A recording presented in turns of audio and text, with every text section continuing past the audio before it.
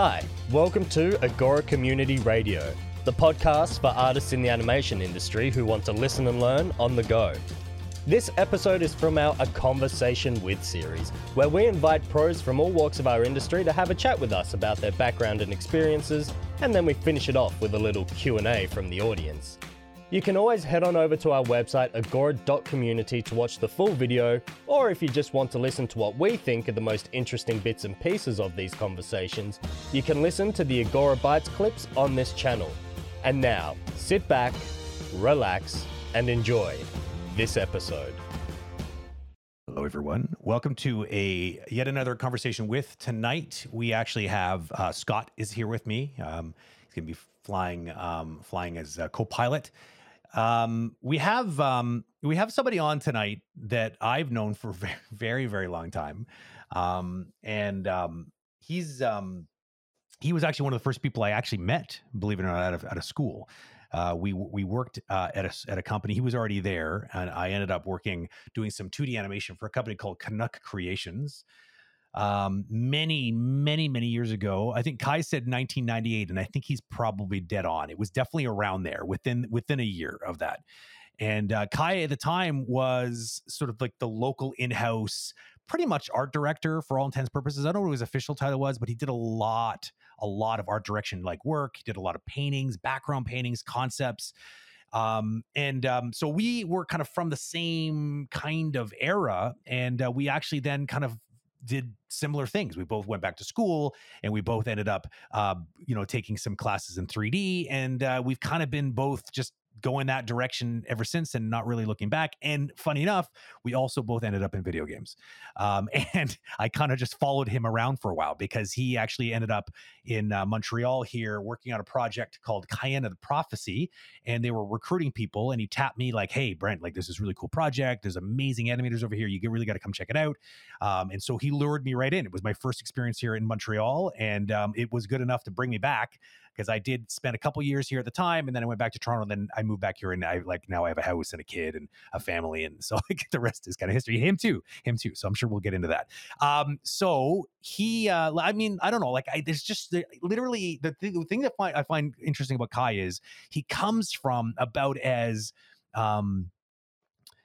as tactile as it gets when it comes to like thinking of the industry before digital came and swept over everything, like watercolor painting, like hands. Like I remember him, I'll never forget. Like I felt like every time I saw him, he had paint on him. It was because he was like just painting all of the time, and he just was living and breathing that world. And to think that like, I find it funny because you never know who's going to really truly embrace the technology. But Khai, it's like he never ceases to surprise me, because like he ended up obviously over many years of cutting his teeth in games. He ended up recently working as the animation director on For Honor, and anybody who knows For Honor can tell you that it was a humongous milestone in animation for games, because it was one of the first viable products that leveraged a brand new technology at the time called motion matching. And so I'm sure he's got lots to talk about there. I'd like to see what his aspirations are, regrets. Would he do it differently? I mean, I don't think I've ever even had this conversation with him, so that'll be fun. Anyways, I'll shut up with the intro. I'll bring in Scott. We'll high five and bring in Khai, and then we're gonna do what we do. So hold on a second. Let's bring in Scott first. Hello, Scott. Hey, Brent. High five. How are you, sir? I'm very well, sir. How are you? I like the lighting. It's very very moody. I'm getting there. I figure if I'm going to be appearing on these streams a bit more, I need to get my game together, because your background, you got the light. Yeah, I know. I got the microphone. I'm starting. You do. I like it. I mean, I'm biased, obviously. My background's about as messy as yours as well, so Hey, I didn't like. We keep leave the judging of the background.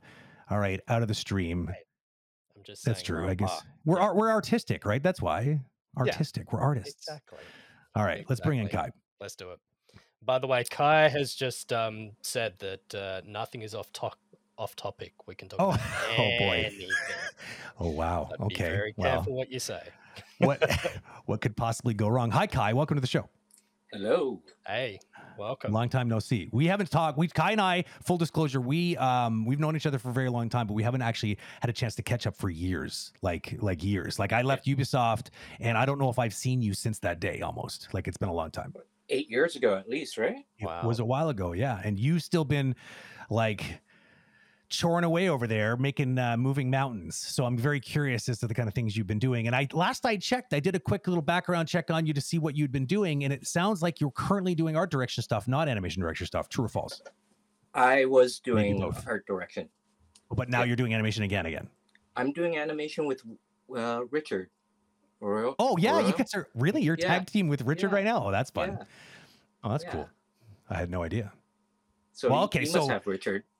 On we haven't had Richard yet. It's funny because everyone's like, you got to get Richard on, and I'm like, we probably should get Richard on, because David and Richard, they go way back, and they started the whole iAnimate game division together. So they are definitely they're still business partners on that particular level, and they go way back. They're friends. They worked in California together, and so it's bound to happen. It's only a matter of time before we drag him on the show for sure. Yeah, he's a great guy. Yeah, he's very, very full of energy. And for people who know Richard, he's definitely not exactly low key. He's like a cheerleader and a animation brainstormer all wrapped up in one package.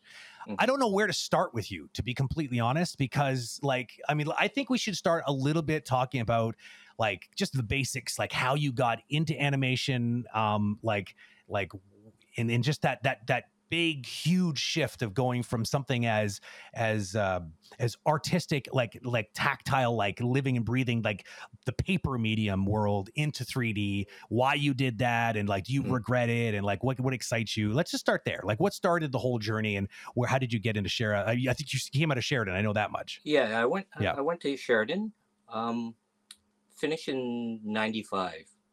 I only finished 2 years out of the 3-year course. Yeah. And me too. Sorry? Yeah, me too. I never finished either. We're like we're like not like we're like part of the club, the official. There's many of us actually. Well, when I start work at just in 95, it was my first job was doing feature. Yeah. So like, why would you go back to school? There was I thought I was going to be an animation assistant, but the guy gave me a job as an animator on Odd Dogs Go to Heaven 2. Oh man! So what studio where was that? That was at Phoenix Animation. It was Phoenix. That's right. They're defunct now. They don't exist anymore. But I don't think so either. With them for 3 or 4 years. No, 2 years. Okay, that was your first job out of school. Yeah. Okay. But then, like during that time, it was the golden age of traditional animation again. Oh, it sure was. So like a gold rush. Work everywhere. Everywhere. And as a freelancer, you're constantly, you're just taking in work. Yep. So my first year surrounding you. Yeah. So my first year was doing not only animation, but painting, color keys, environmental art. I had 3 or 4 jobs going at once. I do remember that because you were pure freelance. You seemed to be, when I was working with you, were like, felt like you were kind of stationed a little bit there at Canuck, but it was clear that you had other things going on the side. Didn't you also work briefly for one of the very first early, at least for a little bit of work, at one of the first video game companies in Toronto? I feel like I remember a story about this. Do you remember it was called something? There was a weird...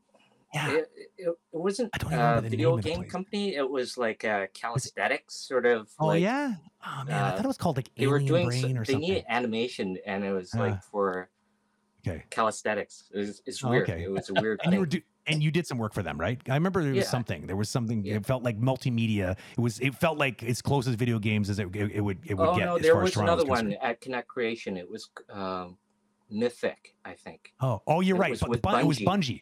It was with Bungie. Oh, that's right. That's totally right. We worked. I was there at the time because I was doing a bunch of like, I can't remember what I was doing. I was doing like effects cleanup or something, but it was Myth of the Fallen Lords. I still have the box somewhere. And it was like, it was very early 3D RTS. And it had these really gruesome, like exploding bodies in it, and it was one of Bungie's very early games. That's true. Yeah, and they want a traditional animated sort of cinematic scenes. sequence. Exactly. So that's what we got, right? Yeah. And, that's funny. Yeah. By the way, for chat, if it looks like this conversation is hurting Kai's brain, it's because he's hearing himself twice, and we couldn't figure it out before the stream. So if he's grimacing, it's probably because he might be ready to explode. Yeah. So. Yeah, I'm listening to myself, so I'm kind of doing this with my headphones. So when I'm Does talking, it help? I don't know. Yeah, you're doing your own calisthenics. Yeah, that's it. Yeah. Okay, so busy time. You got out of school. It was like the gold rush. People couldn't find enough resources back then. So it was like you had your fill of all kinds of choices of different jobs in the Toronto. And Toronto was busy at that time. There was a good number of, it was very busy. Like there was like a lot of work to be had. It was not shortly, it was like around that time.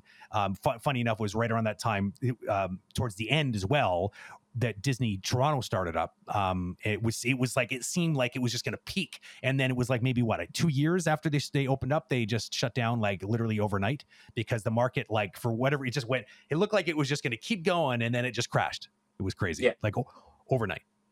Yeah. Because the product that they were shipping were not really that good, right? Well, I do agree. They were focusing on direct to VHS is what they called it back then. Because I mean, predates the DVD sort of. I can't believe I'm even saying that out loud, but yes, it does predate DVDs. And it was just sort of it wasn't their best work, but it also just happened to coincide along sort of a bit of a crash of the 2D industry in general, anyways. Yeah. Well, during that time, there's so much, like a lot of companies wanted to just be in part of that industry, right? Like they saw a lot of money. There was a lot of the same stories that were being told. Yeah. And that was actually one of the reasons why I left the 2D, was I didn't have a break. So for a good 5 years, I was doing 70-80 hours a week, doing multiple jobs. As a freelance. You don't want to say no. Yeah. Feast or famine, right? Opportunity. That's it. Yeah. So you end up doing it, but then you start burning yourself out. Yeah. And you went to Centennial College to do 3D, and I was at a phase in my life where I was completely burnt out, but I still needed to, like, I want to do something. Yeah, you wanted to pivot, so like you felt like something needed to change.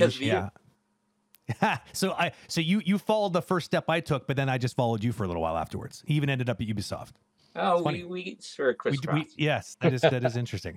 It is cool that we've walked similar paths, and it's also interesting that we came from very similar roots, except I never came from sort of like the concept painting. I was always animation, but you went to animation school. Why? Like, I'm curious because it's something I never asked you. Why?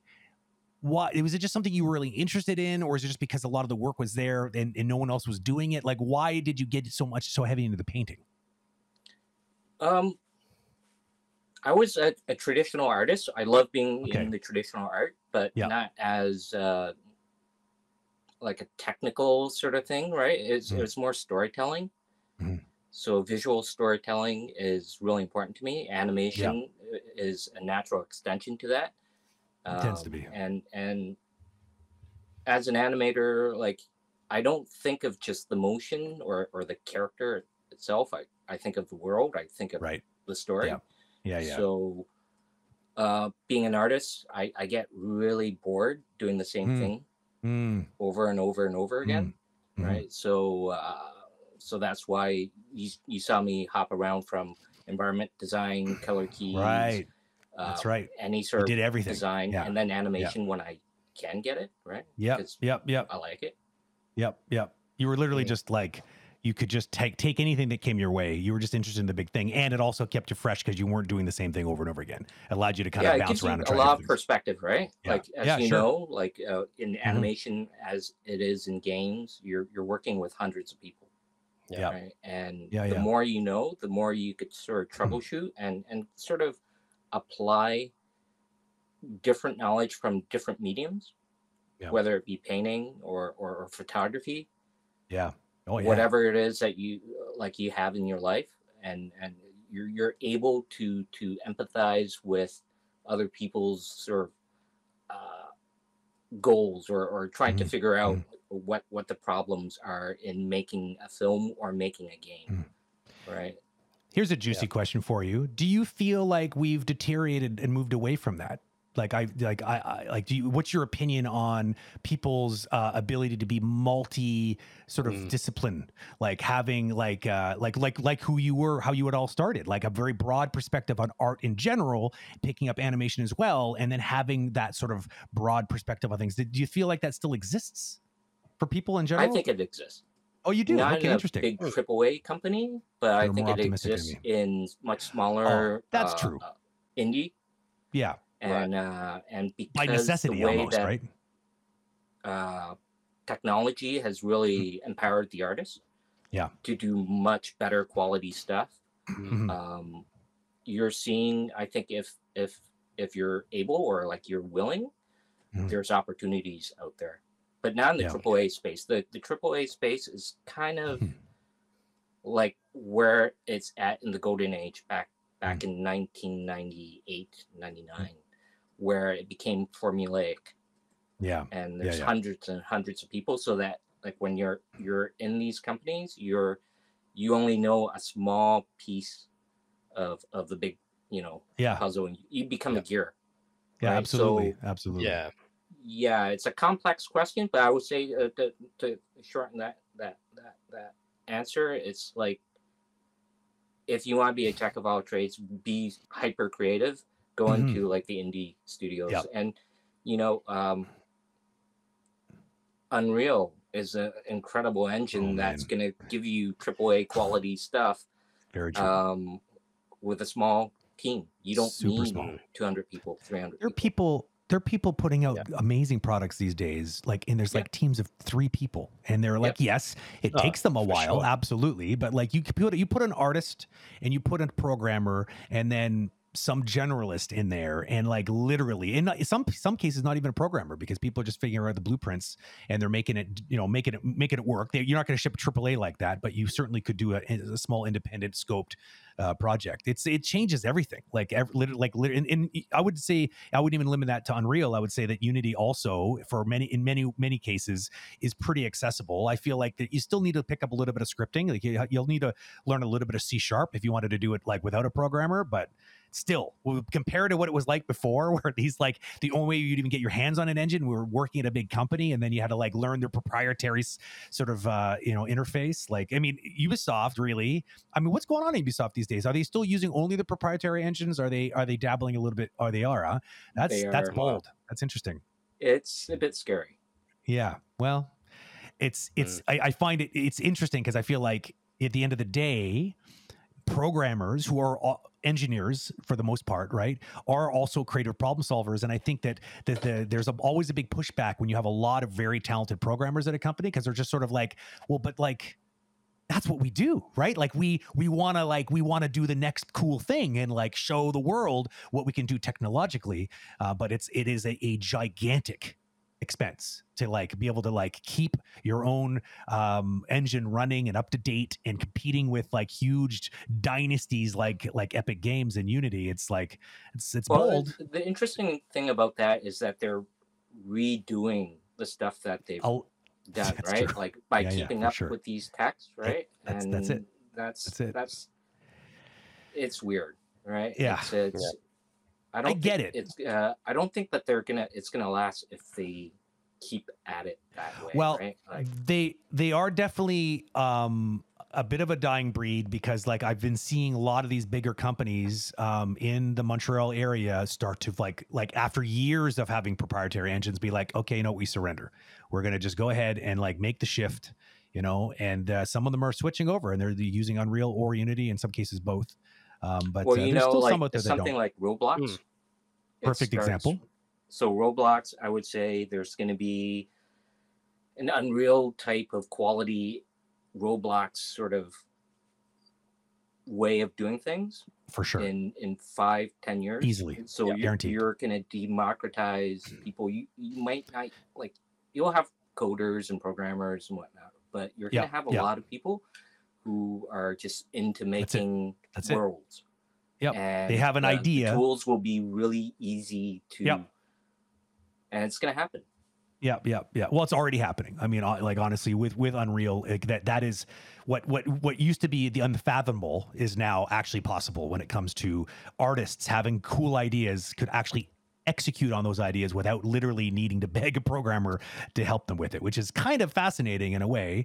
And like I said, it will limit the scope of complexity to your idea and game for sure. But that gap seems to be narrowing every single release of Unreal. So I don't know. We'll see. But the future is exciting. I think that's for sure. Let's. I think it's a perfect segue to talk a little bit about like some of the things that some of the projects you worked on at Ubisoft.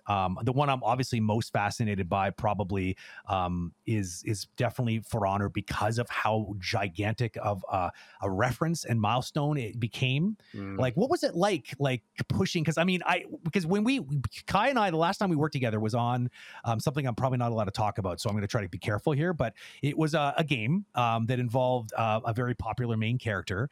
And it was an action adventure kind of game and required, obviously, a very complex animation system to be able to look great and play well, right? And I remember Khai was already really pushing the envelope, trying to push the programmers to like talk about things like, okay, what if we dealt with like real-time center of balance? So that if we're calculating that right, like in real time, we'd be able to provide better, more realistic looking leans, for instance, if we wanted to have a procedural lean for turning. Like I remember you were having these conversations and it was like, that was avant-garde at the time.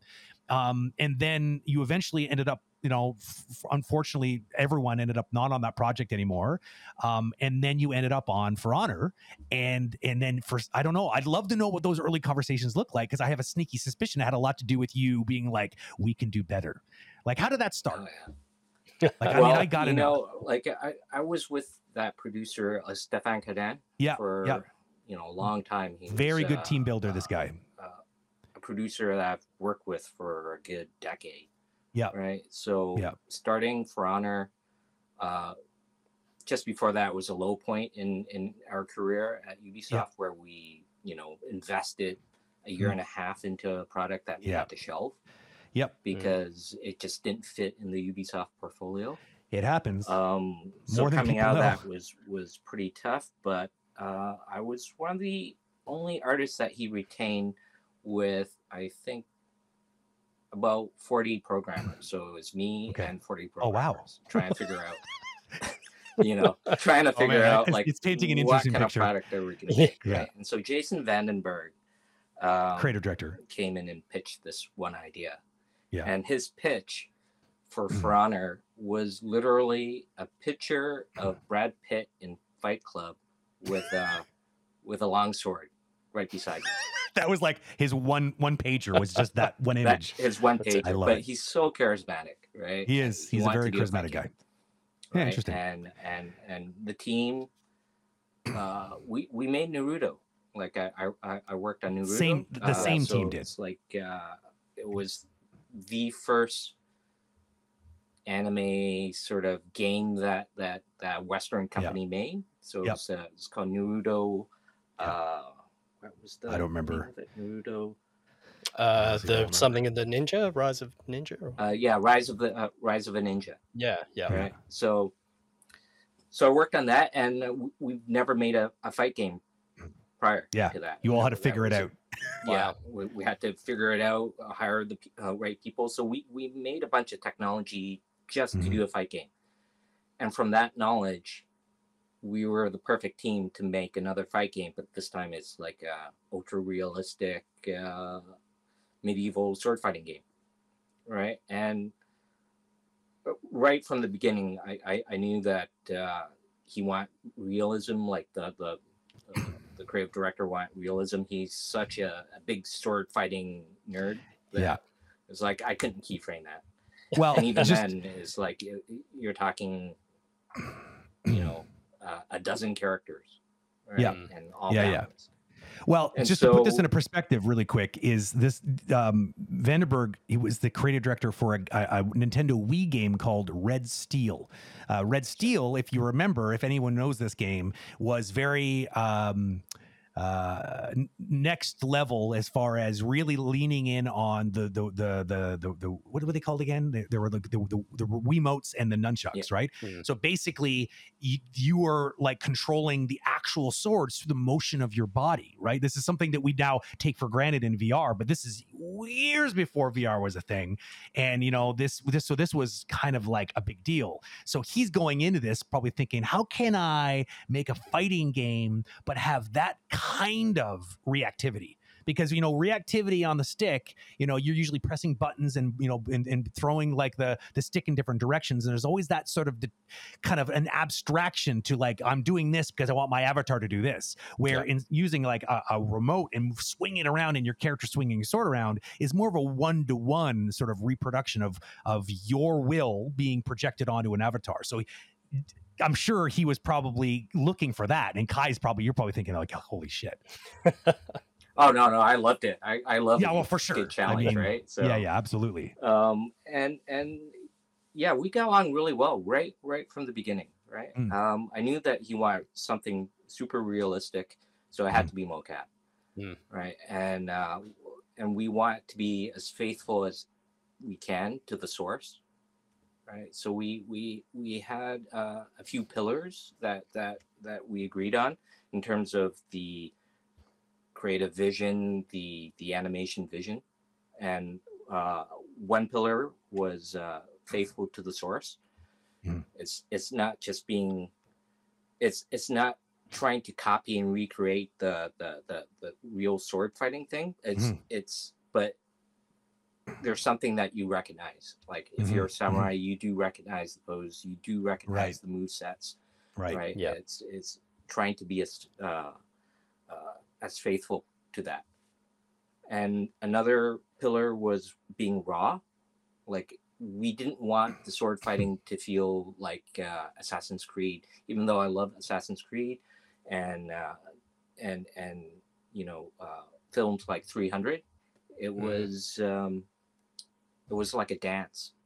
It didn't have that sort of brutal sort of you're in a life or death situation, right? There's a beauty in something that's super raw. Yeah, just like desperate. Yeah. So knowing that we had mocap in the plans, we got like a stunt coordinator together. We got really serious with it. I was able to convince him to get 6 weeks of rehearsal. Oh my god, that never what's the gold standard? Who did you have to? Yeah. What's the gold standard in like how long would you usually have to? Oh no, you get no 2 rehearsal. days. Couple of days. You get 2 days before you go into like a Yeah. no. And you got 6 We weeks. rented a warehouse. That's huge. They trained for 6 weeks. Wow, And like they would in a film. designers. I brought my animators, the game designer, game director. They saw their design in rehearsal, and they would actually rework their design so that it would fit the motion. Such a smart idea. It makes sense for the stunt performers to actually do it in a way that felt real. Yeah. Then there could be something off with the design itself. Right? So I had a lot of trust from the creative director, from my producer, to invest in that sort of innovation. Yeah. Right? And preparation. So that was the personal sort of innovation, like how you're going to convince the studio to put that amount of money and time into a product, right? And then the other side was the technology part, right? The technology part was that we could have a motion tree or motion graph, right? But you're looking at 40,000 animations, little clips, transition clips, and that would break the acting. How I invested all this time into getting the actors to feel tired, to feel like they're really in the moment. I want, like, the way we shot, it was like long clips, 2-minute clips, of them actually doing a bunch of like all these blocks and running around and whatnot, right? So I want to retain that, like they're in the moment, they're actually acting. They're not just doing one move and then T-pose. Like they're always in character. Just really quick, for those who don't have the kind of the video game animation experience, just to kind of put things into perspective, what Kai's alluding to here is that the traditional way of making a game that would try to look really fluid would be like what Assassin's Creed did. And Assassin's Creed had these very complex animation trees with broken up into many different layers for the different body parts. It would work for sure, and it ended up looking pretty good, but it ended up still being a bit mechanical. Like, I mean, yeah, sure, he looks awesome when running, and yeah, sure, he's got some really cool movements, but as soon as you start trying to have all these edge cases sort of taken care of, like what happens if you're attacking when you're not quite facing the character, and all the little things start to add up, and then what ends up happening is it does because you start to replace this sort of the nuances of performance that Kai's talking about for just filling in the gaps of data to make sure that the system doesn't break and look ugly. So it's like, yes, you can make a game like that 100%. And that was the gold standard 100%. I mean, and it's hard to argue that Assassin's Creed wasn't doing it right with the kind of money that they made. That game was highly successful, and it continues to be but like, obviously Khai had an opportunity here to be like, does it have to be like that? Like, what if we wanted to kind of, we feel like we're losing something there? And I'm sure even just by doing those performances and those preparations, you were probably kind of pointing at it going, do you see these little things there that'll look awesome that you're excited by right now? Yeah, you can kiss that goodbye unless we find a way of kind of getting that back, right? Yeah.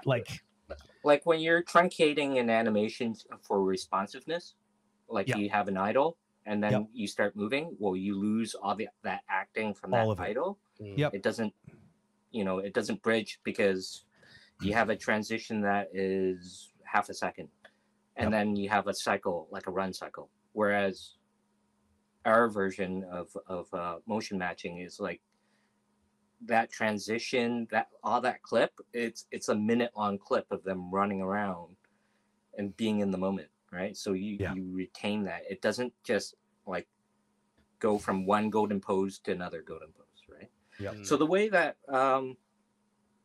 how I got that piece of tech was from a guy named Simon Clave. Do you know Simon Clave? Yeah, I do. He's like animation programmer genius. Yeah, absolutely. Yeah, he's not at UB anymore, though, is he? He's like the Einstein. Is he still at UB? No. I thought so. I thought he left. I think he's with he's. Don't tell me he's at Epic. No, he not could be. Epic. No. It's what's that under? No, I forget the game. Anyways, BioShock. Yes. BioShock. Oh, really? Yes. Oh, no way. So he's with Scott. He's at Cloud Chamber. That's right. Oh, no way. That's here in Montreal. That's so cool. He's still here. That's awesome. Yeah. Okay. Interesting. That's so fun. He came. He was doing R&D, and he looked at Assassin. He was shopping his tech around, and he asked me if I want to use it. I went, yeah. But like it was risky, right? Yeah. It was super risky. So we put him in a corner for a good 3 months to see what he would be doing. So I had a plan B, but my plan A was to use his tech, right? And he proved himself. That's crazy. The project was 5 years long, so thankfully it was long. So we were able to refine it. Hey, by the way, before I forget, I don't want to get in trouble later for ignoring her, but I just noticed Christine's in the chat. She's like, was that the game with Lars and Louis? And yes, Christine, it was definitely the game with Lars and Louis, because she must have tuned in right when I was talking about that secret project that didn't unfortunately make it. She's talking about Lars Bond and Louis Vincent. Oh yeah. Okay, she knows Lars. She's paying attention. There's gonna be a quiz. After. Yes, you're here. All right. There's gonna be a quiz after class, Christine. So you better be ready. She says hi.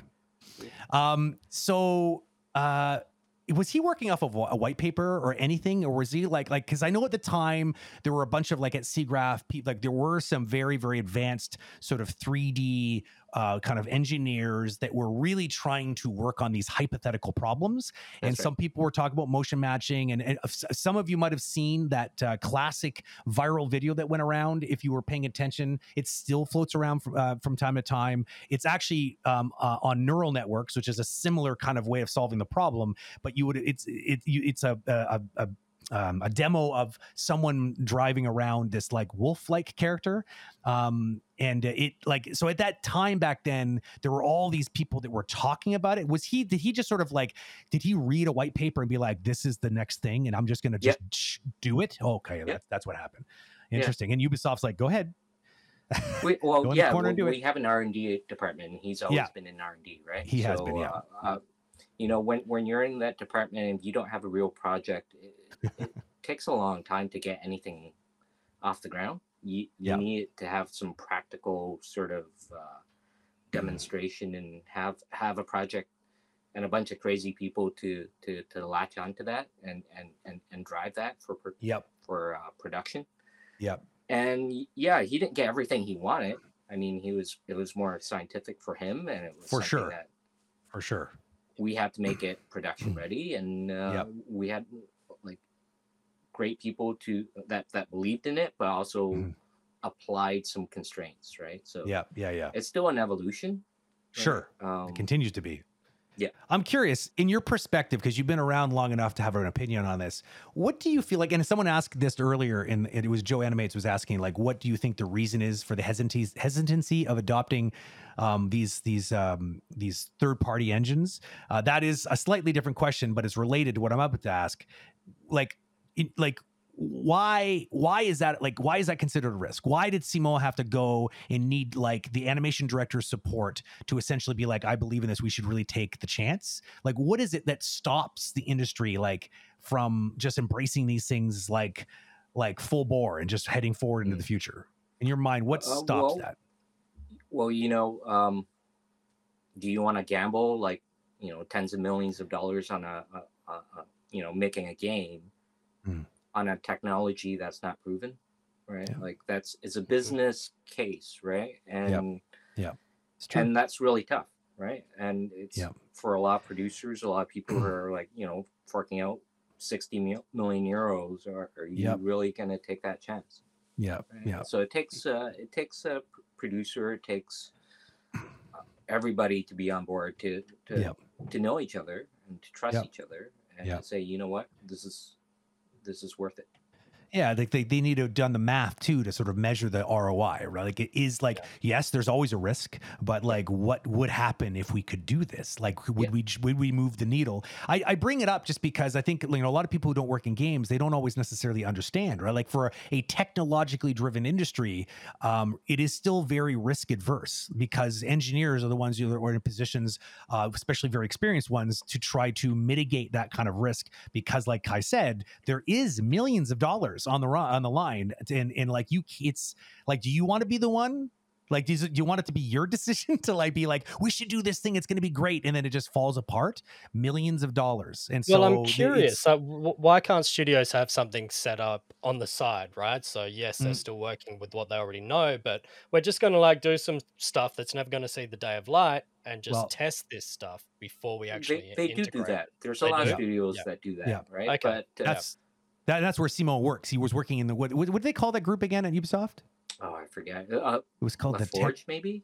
Yeah, they kept rebranding, but like literally studios that size have these R&D divisions that literally do only just put you got a thesis, you got an idea, you want to go ahead and try to prove, go for it, and they just tap into it. It's like if it does bear some fruit, and you have a producer and maybe a couple of directors that are kind of like paying attention, they're like, you know, that's a really good fit for our project. They might tap you, and next thing you know, and there are all those people in that department are hoping that that's exactly what happens, so that they're you know, this thing that they brought to life will actually have a chance to see the light of day.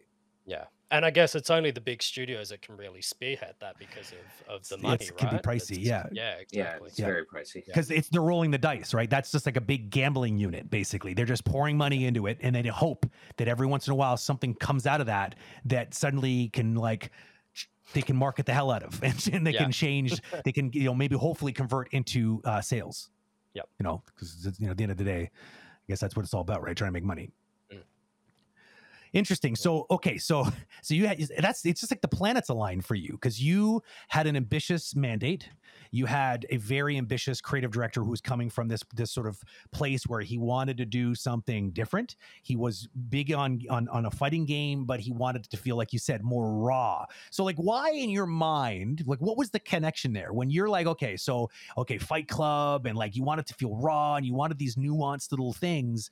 Like did it just did were you just happen to see what Simon was doing and you're like, holy crap, there's something there? Or did he come to you and show you something and you're like, oh my God, like where did you remember? Or maybe you don't remember how that spark happened. No, it was very organic, super organic, right? We've known each other before that. I always knew that he was a really smart guy. He knew that I complained a lot about the way the animation tree. You guys are perfect for one another. Right? It's like, exactly. He's like he knew that he super smart. couldn't get anywhere with Assassin. Yeah. Because Assassin has their own... tried. Yeah. I think he did try, right? But the thing is, like, Assassin has their own way of working, right? Yeah, totally. He needed a team that would be able to really embrace his way of thinking. And correct me if I'm wrong. Wasn't he like, because when I remember he was building this really advanced sort of full body IK solution way before it was a big thing, like way before Kinema, before they started licensing that kind of technology in engines, like he was at the bleeding edge of this. And I remember people like, he was working with Gilles Monteil. I remember very distinctly the two of them were kind of playing off of one another. Gilles, by the way, we got to get him in on the show one day. That would be amazing. Such a character. Gilles has been around the industry for a really long time. I just saw him kind of go viral recently for some video that he put together for, it was like, I think it was a marketing video for Ubisoft, but it was a little bit of like a documentary. Yeah. You should check it out. Just type in his name, Gilles Monteil. You'll see him on YouTube. He's a very funny guy. He comes from like mime school in France, and then suddenly finds himself leading the charge of animation at a video game company in Montreal, Canada. It's amazing. Anyways, I digress. He was working on this stuff, but it wasn't that team still working, like the Assassin's Creed Assassin's Creed team were working still in 3D Studio Max Biped, I think, still at that time, weren't they? So they're like that's a very closed system. So I can only imagine, as Khai put it, they had a certain way of doing things. If it doesn't break, right? That's it. You know. Yeah. But it is broken. Don't fix it. Well, yeah, I mean, but I heard rumors that they had finally started moving away from that, and they were actually kind of modernizing. Oh, you don't know? Okay, I'd be curious. Not sure. Got to get somebody on the show. Okay, so were you scared at some point though? Because I mean, it is a gamble, right? And you're kind of becoming one of the people like blowing the horn, saying we should try this. Like, at what point was there ever a point during development you're like, oh my God, what have I done? No, not at all. No, wow, cool. Not at all. It's very organic. Like, we have, gates that we have to pass, and there's always progression, right? Really, the technology was one thing, but the game itself, like the design of the characters, the move sets, I was concentrating on that, right? So I was concentrating on the artistic needs. The technology, a lot of it was, I left Simon to do his thing, and every so often I would go, how can I support you? Okay, this is not where we need to go or can go because it's too experimental, things like that. And he'll ask me, is like, what do I really need, right? Because it's a black box. If you know anything about motion matching, it's a black box. It's really hard to control. And so there are things that I need as animation director to say, okay, you know what? It's motion matching. It's just choosing certain motion sets that I just don't want. I need you to cut that out. It's for him,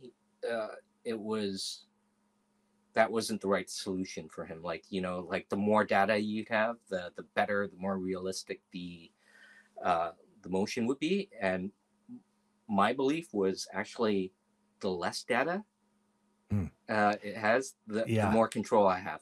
Totally. I totally sometimes agree with you. like I don't want variations. Sometimes the character will do a plant and turn that's wrong because it has too much data. It's just, all it's thinking mathematically is like the turn radius, or some sort of like speed of the bones, and then it'll just pick something random, right? Yep. But for us, we clearly see that's not the emotion that we want out of the character. So what it ended up forcing Simone to do is like, I need to mark these up as my favorite or something. Yes. Yeah.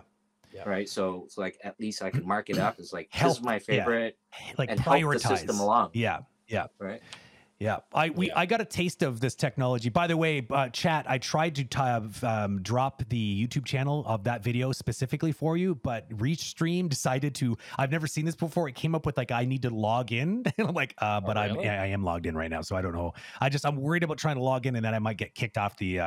What was the name of the channel, Brent? I'll try and drop it. It's actually, you know what I'll do? I'll drop it right here in private chat, and then you can maybe hopefully put it right there. All right. That's the YouTube right there. So that's the Gilles Montoya video, which is a Ubisoft sponsored video that kind of essentially talks about him in a nutshell and how he's evolved from being a mime, literally, and being theatrically trained in France, and then doing what he does now. He's great. I love this man very much. So we over at IDOS, we were playing around with motion matching, and so it's great to pick your brain, because I don't know a lot of people who've done this yet, and so it's sharing notes is interesting, because we noticed the same thing. The problem is that a system like and I'm going to do my best to try to describe my understanding of it, and I think you should sort of try to fill in the blanks where I might like trip up a little bit, or maybe you have a different perspective. But basically, motion matching is very data hungry. It's all about big data sets. So you want to shoot things, like Khai said, in their entirety. Instead of trying to get very specific moments, you want to get like literally a moment of, rather than having an idle and then and shoot a bunch of different idles, and then shoot a bunch of idle to starts, and then shoot a bunch of run cycles, and then shoot a bunch of stopping running, and then expect a state machine to sort of put those and blend those together nicely. You would literally shoot a guy idling and then starting to run, and then you'd have almost like the whole thing. Now, we don't shoot it like that. We did what we called them dance cards, which was essentially building a choreography of essentially trying to make sure you covered all your bases. You want to make sure that you optimize the system. Exactly. Optimize what are the things that the character might need to do. Can I get a person to run that gauntlet in a way that those moments would be mostly covered, right? But as Khai pointed out, what happens is, when you just throw in just to complete the whole system, when you get all that data, what happens is it will then usually there's usually a process that happens that you do a solve before, and what it's doing is it's indexing. It's taking a look at things like angular velocities. It's looking at foot positions. It's looking at linear velocities. It's kind of trying to measure the data. And then what happens is, as you're playing the game, and this is assuming that it's like you're using it for like a player character, you're essentially trying, your player brain is saying, okay, I want to run, because you're going to jam the stick forward, and that it translates to a desire to do, probably character wants to like move forward at a certain velocity. Do I have something in my data bank that looks like something like that, a transition from not moving to doing this thing, and it tries to play as much of that clip as possible until another signal or another desire comes along. If you give the system too many things, like Khai said, if you haven't optimized that dance card, you have too many things that are redundant and kind of too similar to one another, you can get some very weird transitions, because the machine learning that's trying to decide for you based on just posture and momentums, it could just do something that fits as far as the numbers are concerned, but aesthetically it's not going to be what you were looking for. So how did I do? Is that like, in your perspective, was it kind of the same thing? Okay. That's the basic version of it, right? There's a lot that needs to go into it, like a lot history of where you were at, right? Yeah, so we weren't quite there. I think it's better now, right? But during that time, like, we had a lot of problems with plants and turn. Right, 180s and 90s, right? The way that you would just stop, your body would like sink down. You know, you put your foot out and you brace yourself, and you start going the opposite direction. It would choose a start from idle, so the character would automatically just pop slide up. A bunch.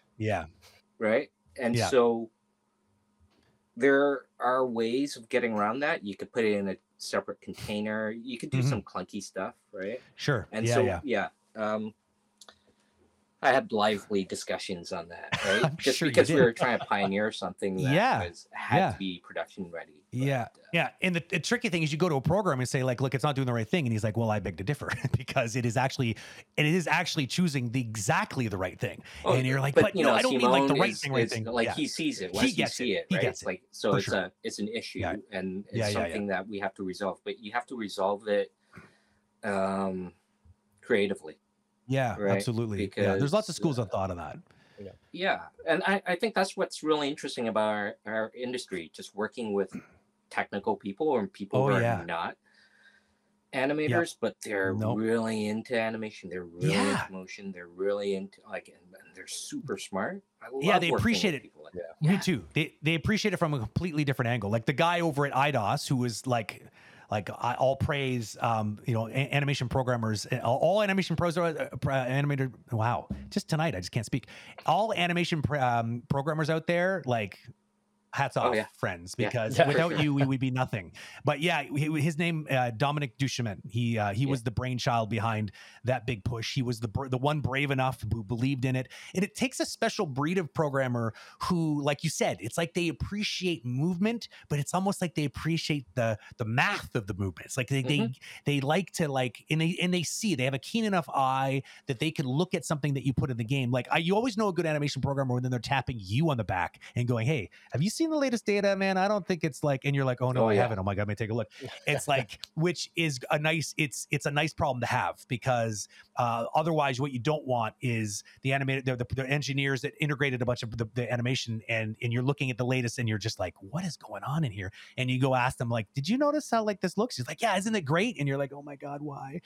Like it's amazing how different, let's just say that all engineers are not built the same.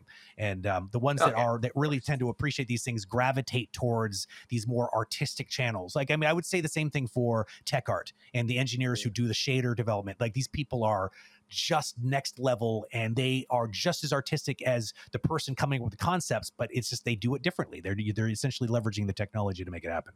I mean, I'm forever in debt and forever enamored and impressed with the people who do these things, because they make it look easy, and we both know it's not. It reminds me of how you'd always say that an artist in a specific field should know a department either side of them, right? And it sounds like in video games that absolutely, like a programmer should have a good understanding of like art or movement or animation and vice versa. If you're trying to get in animation programming, or if you are, for instance, you want to be a gameplay programmer, I would put them in the same category, because gameplay programming is essentially the interface. It's like that intersection, right? It's like, okay, the game's trying to be fun. You're going to be moving this character around. They need to do things, but they need to be like, it's like the classic thing, like from, and I'm sure Khai will agree with this, or maybe not, but I feel strongly about when like it can be very frustrating when people assume that there's all these problems with the animation in the game, and there might be problems with the animation in the game, but there's a big difference between like because we're asking for the player character to be able to do something in like in a half a second that should take about 5 seconds to do, and it pops and it does some really ugly blends. It's like, well, you could say that the animation system, the data is not doing the job, but I would say that you ask for, play stupid games, win stupid prizes, basically is what you get. Like you just can't, but that's, well, how you get around that, Brent? How do you know how you get around? I haven't figured it out yet. Like the whole discussion about like, timing and between gameplay programmers and designers and animators, right? Get them acting it out during. No, you don't. It's like the problem is not in the animation or the programming. The problem is the type of game that you want to make. Oh yeah, you're right. You're totally right. Right? Yeah, it's true. It's from the creative vision, and you need to communicate that, and that's the role of the director to say, what? Yeah. Are you doing a super realistic game? Yeah. This is how it has to be.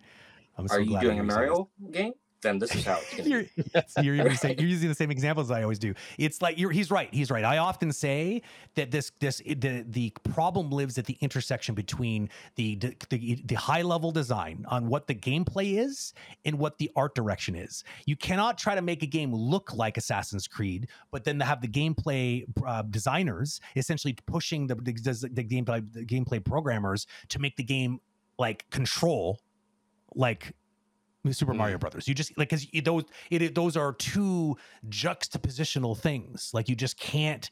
It's animation is always going to get destroyed in that intersection because it's like it is not compatible. There's no art direction then, right? There's no real investigation as to how like you want to make that game, right? Yeah. So it's really important to like not be in that sort of conversation to begin with. Yeah. Right. And ideally. and that comes from experience working in with teams. So how do you argue that fact? How do you negotiate?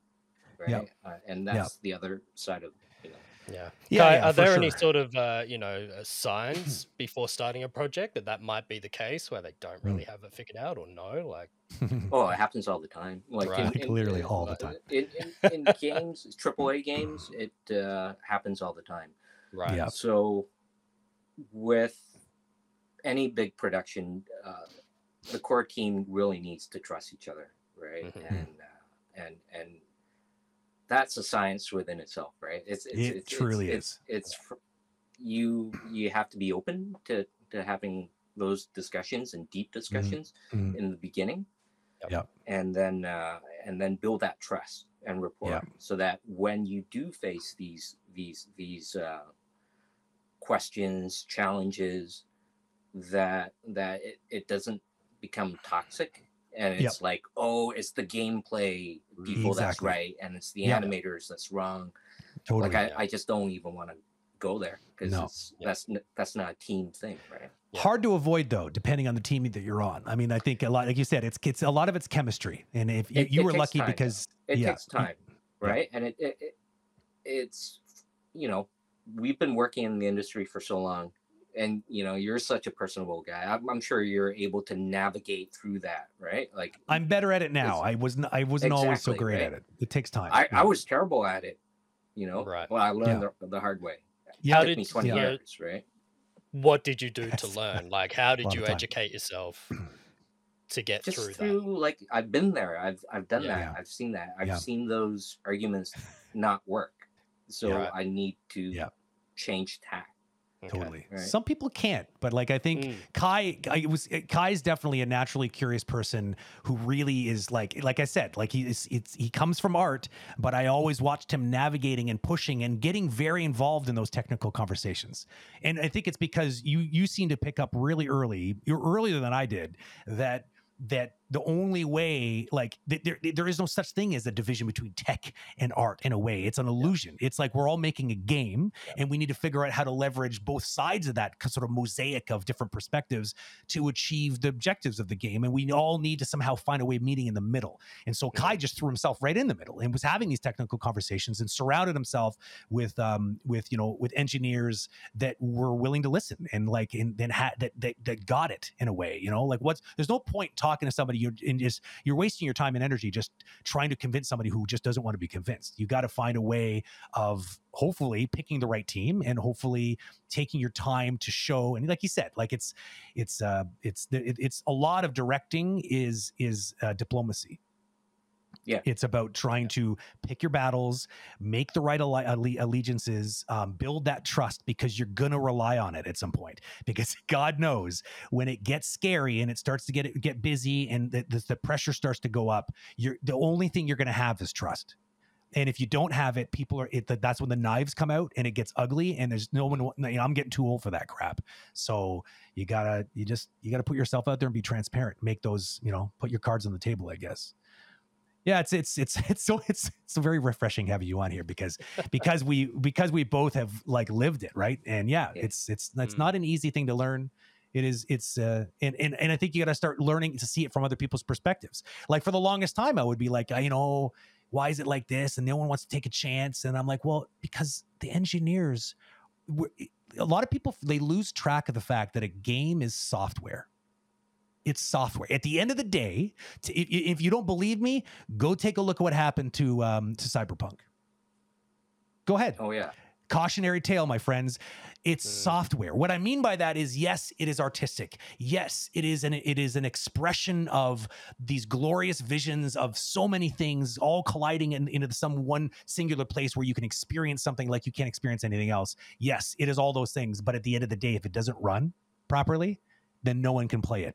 And people are going to freak the hell out because you just essentially took their money and didn't give them something that even runs. Well, and it was a big marketing thing, right? So yeah, that's for the sure. danger. That's the danger of really good art. Yeah. Yes. And overselling sometimes. Right. Yeah. And there were a couple of projects that was on that we sold through the art. You know, we kept on pushing and succeeding in the gates. And I have one in my mind. Right now, but I'm not. There's a bunch, and then it's like at the end we're like, okay, it doesn't work. Yep. Right. That's it.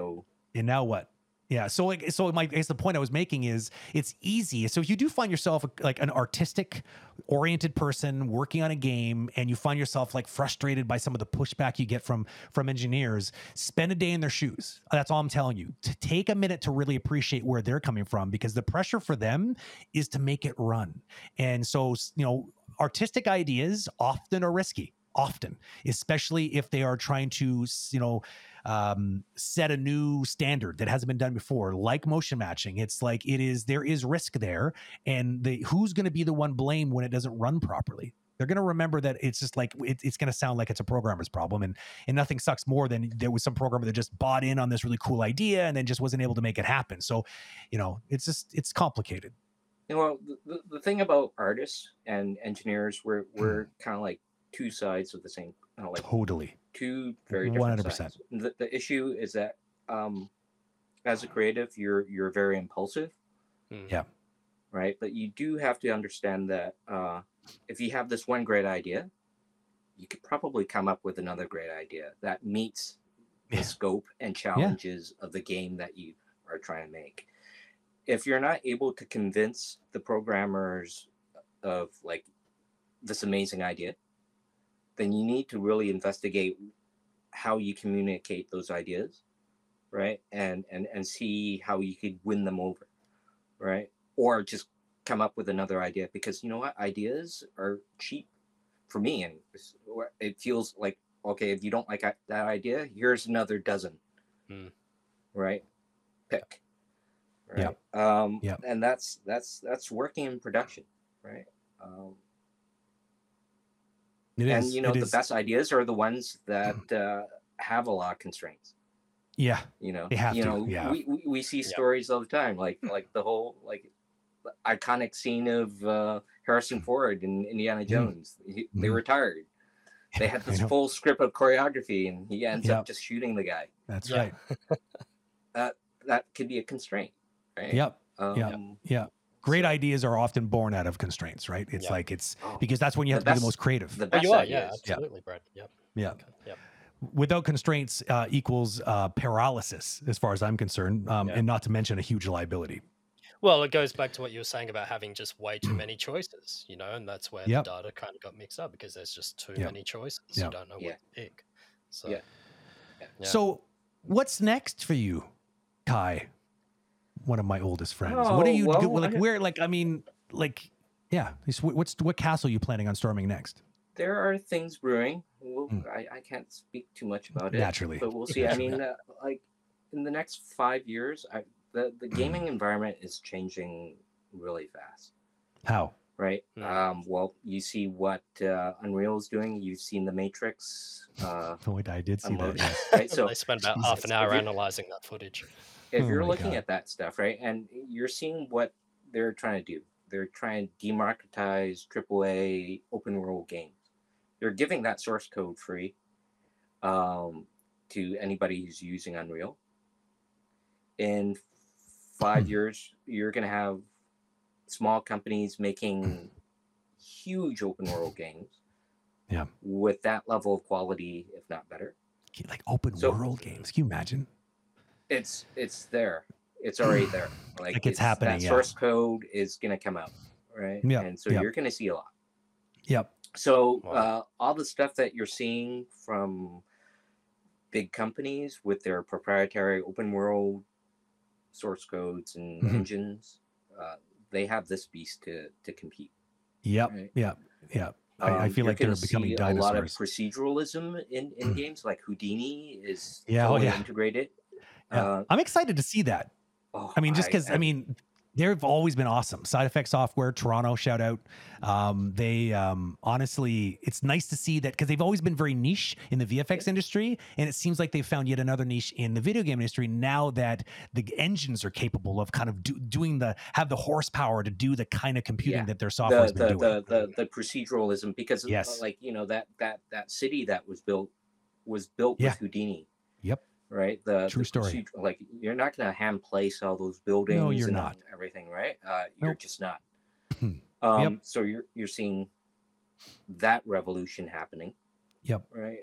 You're seeing Roblox and kids that are going to graduate. You know, kids who are programming in Roblox right now, 5-10 years, they're still going to be making stuff, but who knows what they're going to be making, right? You're going to see more power in headsets and consoles. So yeah, some version of the metaverse will be happening. And so yeah, I think for animators, artists in general, like the technology can feel, daunting and overwhelming, like meta-human. If I want to be a modeler, and then I see meta-humans, like, it's true though. Right? It's true. Like how, like that. Can you imagine that's the bar that's being set now? And it's like, why would I even bother trying to be a character modeler if that's what's going on now? But this is where I have an opinion about this, because I love this stuff. I'm all ears. That's happening. It's not taking away your job or anything like that, because at the end of the day, you're gonna have a lot of realism in games. Yeah, but everything is gonna look real. Where's the art? I agree with you. Where's the art? Yep. So, and you think it's gonna be a resurgence of okay, we're bored of real. That's not what we signed up for. Yeah. So look at Arcane. That's a good example. Very good example. Arcane is gonna, in 10 years, 15 years, is still gonna look amazing. It's timeless. I totally agree with you. It is totally timeless. If you look at the Netflix, what is it? Robot, Love, Death, and Robot. Yep. Right. So some really good stuff, but there's a lot of like, okay, well that's mocap and the skin looks great and everything, but I'm so bored. I know. It's just like I know. I agree. And in 5 years, it's gonna look dated. Yeah. It will absolutely. It is unavoidable at this point because of that curve that we're on right now. Yeah. So as an artist coming out of school, like you have tools right now to make your own game. Yep. If you have the drive to do it. Yeah. That is some sage advice. You have tools to make concept work instead of taking 3 days. You could use 3D to help you with concepts in half a day, right? There's so much that you could do to it's not the execution, it's like what's in your head as an artist and what you want. Right? It's always been that, right? There to help you. That's what art's always supposed to be. Like art is like one of the closest things that you can get to showing people how you see the world, or I mean, I always talk about this about like the classic painters. You have your the usual suspects. And the Van Goghs and the I could go on for hours. I think my point. Like abstractionism. These It took me to have to go to art school before I started realizing that these people actually got bored with reality too. If you go back and take a look at their sketchbooks, like Pablo Picasso, these people could they were like cameras. They could literally easily reproduce what they saw. But that's why. What's interesting in that? It's technical. For them, it's like, but what if I could communicate how I feel about what I see? Yeah. What if I did that? Yep. And so that's the thing. It's like, what is Picasso doing, and what are those guys doing, right? They're, or even like photographers like Bresson, right? Yeah. It's not master of composition. It's shape appeal, Yes. shape design. Yep. And what I know from being a painter, from being a graphic artist, from being an animator, the art is about what is appeal, right? And mocap is a tool. Mm-hmm. Working with actors and stuff like that, it can be very artistic, but like they're all like, everything that you have here is a tool, but the way that you use those tools, if you think about appeal, right? What I mean by appeal is the way things are shaped on screen, right? That's the art, and that becomes timeless, right? Yep. By watching Arcane, I've watched it like a dozen times. Oh, it's so good.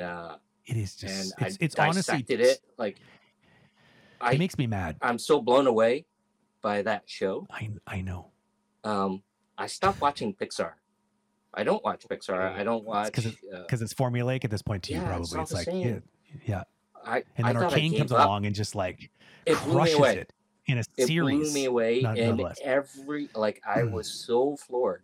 I know. I mean, you know, I don't know about you, but and this is how much of a nerd I am with Arcane. But when I started watching that show, I remember that I'd watched a few episodes. I'm like, how? And so then I remember it was like maybe the third day back, I was going to do some binging, and it was in Netflix. And you know how Netflix, depending on like maybe what platform you're watching it on, you just highlight it now, and then it has up above, like, already just plays a big kind of preview in the background, the background is kind of the preview, and it was playing one of their teasers that is just amazing. It was like it was spelling out Arcane. You probably saw the one I'm talking about, and it's like these dynamic camera shots, and it's just these abstract, quick little shots. And I watched that. I swear to you, I think I watched that, just the teaser that was like maybe 15 seconds. I'm embarrassed to admit I probably watched that about 35 times. I just kept letting it on loop and just looking at it, because it was like orgasmic for my eyes. Oh, yeah. Orgasmic. Well, I thought I would never want to go back into film, because I love games for being like just feeling pioneer. But after watching Arcane, I was like, oh my God. I know. Tempting. But then it's like, no, I'm not going to go back to film. Forget film. But the beauty of games, of course, is it's got all that and more, right? I mean, like, you know, as an animation director, you have, a voice in, the artistic direction of often the cutscenes as well. Sometimes you're even the one driving that process, depending on the configuration of the team, but usually have at least some sort of voice in that. So you kind of like, you get a taste of that if you want, but you also have this, what I consider the ultimate animation challenge, which is trying to make animations in a real-time environment and make them in a way that not only plays really well, but also, like you said, like there's a voice to it. There's a character to it, and preferably not just like looking mechanical or looking realistic, but like, there's an expression there, and an opportunity for expression. And there's plenty of opportunity. So much. Like you're getting this kind of, I always like to say that you're hijacking the player's mind, because it's more captive an audience than someone who's just watching a TV show, because what they're doing is they are subconsciously connected. Their will of what they would like to do in this environment is being sent from their brain down their arms into their hands into a controller, an interface that is supposed to then kind of do what they want there. There's this really weird sort of cerebral link that's formed. And so there's things, fun fact, I remember analyzing the hell out of little things back in the day when I was really just cutting my teeth in games. And I was really kind of fascinated by some of these things that were kind of under the radar at the beginning until I started asking questions. And I remember taking a good long look at something like Little Big Planet. And Little Big Planet did something that I found really interesting. And I don't know if everyone's even noticed this, but they were using the gyroscope. First of all, keep in mind that the character, the avatar, is a puppet. That's the first thing we have to think about, right? Some genius over there was like, okay, puppets, cool. Let's lean into that. What did they do? They took the gyroscopic information from the controller, which I think was like PlayStation 3 at the time, probably. And what was happening was they were in real time procedurally layering motion on this little puppet. I thought it was an idol until I was like, wait a minute, are you? No. And it wasn't moving the character around. It was sort of just leaning the character around, giving you this, again, subconscious sort of thing that was going on my mind. Is like, I'm controlling this little guy. I might as well have little strings and I'm like puppeteering this little guy on the screen. And that's what I'm talking about. This is the opportunity in gameplay that you can't try to match that. I mean, as awesome as Arcane is, and as a magnificent of an artistic achievement as it is, they can't match that opportunity where you're like, well, obviously what we need is an Arcane game, right? Which I know we have technically because it's League of Legends, but I think they're making they have to be. They're going to milk this cow. Sort of for sure. World of Warcraft MMO. Well, for sure. They're super transmedia because I mean, yes, League of Legends, and then they had Runes of Arcana. I don't know if anyone's ever played that. It's like kind of Magic the Gathering-esque. It's a card game. It's very good. You should try it. It's actually pretty awesome. And now this, they're obviously setting up for the next big thing. God knows what it's going to be. No, it's going to be World of Warcraft. They're taking over. Oh, really? That's interesting. If anyone could do it, it would be them. If anyone MMO, could do it, it would absolutely. This is the start of it. It's going to take a while, but they'll do it. It's only a matter of time. Khai, it's at this time, it's actually way past that time where we usually do some questions. Yeah. I was just typing that in. We got 10 minutes left. So if you have a question for Khai, you want to pick his brain about some of the things that he's been doing. Like, I mean, we didn't go over his whole background, but like, yes, he did the Naruto. He worked on, you one of the first games before you were an animation director there, you were doing Prince of Persia stuff even, were you not? Like art director? Yeah, Sense of Time. I designed Altair. There you go. Like, I mean, talk about a big game. The game that essentially, as far as I'm concerned, put Ubisoft truly on the map was Sands of Time. I think they were there. They were around. They were pretty big, but Sands of Time was like, boom. Wait a minute, who are these guys? And he's worked on a lot of things. Avatar, the game. We both actually worked on the game. Don't talk about that game. I know. But I mean, it's part of the canvas of learning and things. Some things work well and some things not so much. Yeah. But I mean, and if you got a question for Khai, I'm sure he's got an answer for it. So now I actually have a question. Oh boy, for Khai. do it. So this kind of came up in the backstage there. Khai, we were kind of having a little chat about social media and how you just don't appear on social media at all, and you're not the only guest that we've had that's kind of said that. I guess you've been in the industry for way before social media even existed.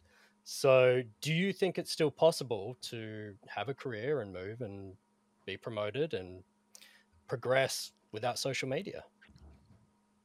I certainly believe so. I mean, this social media certainly allows you to be noticed, and I'm sure some people like being popular on social media will get a lot of headhunters coming knocking on their door, but really when you're a professional,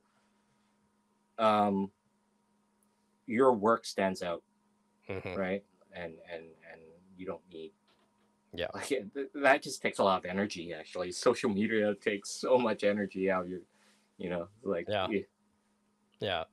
So I guess it's probably work and also personality as well comes into play. We've had plenty of conversations where it's the work might be great, but that person's hard to work with, so be careful. Possibly. I mean, for me, when I hire people, it's not because of social media or anything like that. Yeah, for sure. Okay.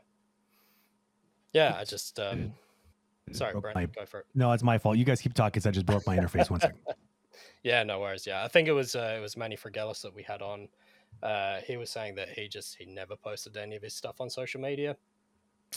Just because of the way he wanted to be known for something else. So yeah, I guess with you and your career, was it more about the projects you worked on, meeting that person, then that person had a connection to another studio? Yeah, it's all about that sort of human connection, who know. It's like it's always, I've been with Ubisoft for 20 years. I didn't think that I'd be at the studio for so long, right? Yeah. I thought I'd just do games for a couple of years and maybe go back to film. But Ubisoft's so big, and there's so many amazing, talented people, and they put a lot of money into their products. That it was always interesting when you're in a new project and you're meeting new people. Right? Yeah, you of course. build that sort of intense rapport with them. Yeah. You know, it's interesting because I always feel like the first few weeks on a project, like often a team, like, you know, especially smaller companies. And I mean, when I say small companies, I mean companies that aren't huge like Ubisoft. They may have like 2 or 3 projects, or maybe even just one big AAA game that's going on at any given time. Well, actually, it's usually the ones in the middle that have maybe 2 or 3, and maybe you know, the people have never actually worked together that might be on different teams, or like even big companies like Ubisoft when they have to start a whole new project and there's like they have to almost hire a bunch of people from scratch, a bunch of new blood. I feel like every time on a project, no matter what, I always feel like I look around and I'm like, why does it feel like I'm surrounded by people that have like just huge experience, but yet for some reason it feels like it's all our first day on the job? And it's because everyone's coming from these very different perspectives, and trust hasn't been built yet. And people are just like defensive. Some of them have like PTSD from their last production, and they're like, not again. And they're going to make, you know what I mean? It's all, there's a lot of interesting dynamics going on.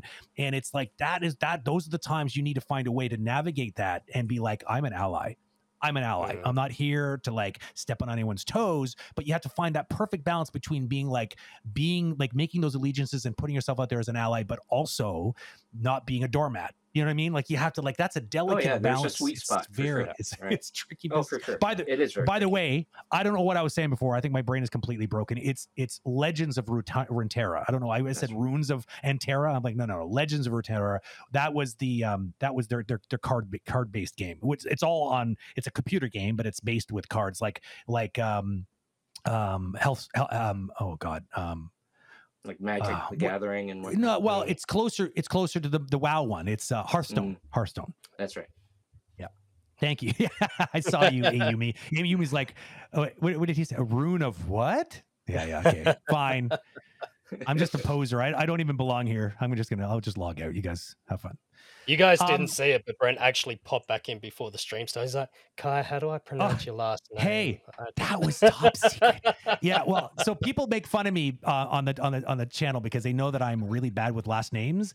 And that just happened. A guy I've known for like literally probably at this point now half or more of my life. And I'm like, hey Khai, awkward question. It's your last name. Can you I just want to make sure I don't screw it up, because all my life I've always been like, I don't think I know how to say Kai's last name. So yeah. And Nguyen. Veronica, you're wrong. Nguyen. As long as I'm still here, the stream will never end. Brent doesn't have that sort of power. That's true. Khai, did we get any questions rolling in there? I feel like people have just been entertained with this. No, there's one from like Joe Animes, but that was before. Oh, the very beginning. That one. Well, we kind of did. We kind of just make sure we did. Okay, good. Yeah. Well, Khai, it's at the end anyway, so I think I don't want to steal anymore. You're obviously valuable time. You're a busy guy, family guy, and I just wanted to take the time to say thank you for showing up. It was selfishly awesome for me to be able to catch up with you. Just happened to do it with a lot of people watching. No problem. That's what I do all the time now. Scott, obviously, thank you for being here and chilling with us. Again, I did my usual because you guys are just powerhouses. You guys have the history. I'm just like, yeah. That's the problem. It's always going to be sucky if it's like a reunion stream like this. So it's like, Jesus, I just haven't seen. And I always seem to be brought on for those reunion streams. Yeah, lucky you. Khai was awesome meeting you, man. Nice meeting you. Awesome. Thanks so much for coming on. Thank you. Cheers, guys. I'll see you both around. All right. Bye. Take care, Brian. So that was fun. It's always fun when you have to like actually have a live stream to catch up with an old friend. I'm very curious. I mean, I know he's obviously has to be very careful with what he says. I wasn't actually trying to get any kind of, well, maybe I was, but I wasn't really trying to mine him for information on specifics. I'm just curious because he's always seems every project he's on, there's always like an agenda. Like, I feel like he's always trying to level up, you know what I mean? Like level up his way of contributing to a game. And I'm just curious what that next level up is going to look like. But I'm sure seeing that trajectory over the years, it's not going to be anything short of something to pay attention to at the very least. Obviously, we could have just chatted about. Wow, what is wrong with my brain tonight? It is just unbelievable. What was the show we were just talking about? Arcane. Jeez, what the heck? We could have just talked about Arcane all night because obviously we're both big fans. Speaking of Arcane, we are going to have a little guest on pretty soon, actually. Not next week, but the week after, we're going to have someone on. I'm not going to give away any big information, but if you're really curious, you can always just check our live schedule. But we do have someone coming on to talk a little bit about that adventure. So please do come back and check that one out. Just like to thank Khai again for being awesome and coming in and just being a good sport to chat a little bit about his life and his perspectives on the game industry and where he thinks it's all going to go. A really interesting bit there at the end where, he's making a pretty awesome and I think on point prediction that we see this in artistic movements and just anything in general. There's always this push. There's like a human need to recreate life and to perfect it. And then it's like, take a look at cameras, digital cameras. They're so perfect now. And the lenses are so friggin' sharp that now people are they're pairing up these legendary super sharp cameras with old vintage glass. It's basically, and why? Because perfection is not interesting. It's boring. So they want character. They want to bring something more organic to the table. And we're going to see the same thing with games for sure. If people are going to get bored and it's going to require the creativity of people who have a voice and have an idea, have a vision of what does something that doesn't look real look like, and how can that look fun and be fun to play? So do not be depressed with this sort of trend of everything looking real all the time, because just wait for it. You're going to see more of this sort of more of this arcane sort of productions showing up on our shores, and that's good for everybody. It's good for artists, definitely good for the end consumer, because I think it's a lot more interesting, and it's nice to see Arcane pave the way. So awesome. Okay, well, we'll see you around. We do have a Tuesday stream coming up, and I don't remember exactly what it is. I just made a schedule with David and Scott just this week, but I think it's going to be something. I think it's just a regular Q&A, but we do have a couple cool, new, fresh things. I should have asked Khai while he was on. I want to start tapping some of my game dev buddies and just have start the stream with maybe a half an hour of us playing a game and just talking about it, and maybe even playing against one another and having fun, and then maybe breaking it down a little bit, talking a little bit about, maybe it's a game that they played. Maybe we take a minute to play something that they shipped, and it'll be very nostalgic for them. And also you can all laugh at me because I'll probably get beat by all of my friends, and that's always fun. But yeah, we have things like that in store and all kinds of other great new things. You're of course always the guinea pigs as we try new social experiments and different types of contents on the stream. So I appreciate everyone's patience and everyone showing up to hang out. It's always nice to have you in the channel. So stay animated, everybody, as usual, and stay good to one another. See you on the next one. Cheers. Thanks for listening to this episode. We hope you got a lot out of it. Agora Community is a free resource for artists in the animation, visual effects and gaming industries, providing daily educational material, free rigs and assets. We also have a range of experts you can purchase affordable animation reviews from to help you level up your skills. You can check it all out at agora.community. Don't forget to follow us on Instagram, Facebook, Twitter and LinkedIn for updates on upcoming conversations and free animation quick tips. So, until next time, stay tuned and stay animated.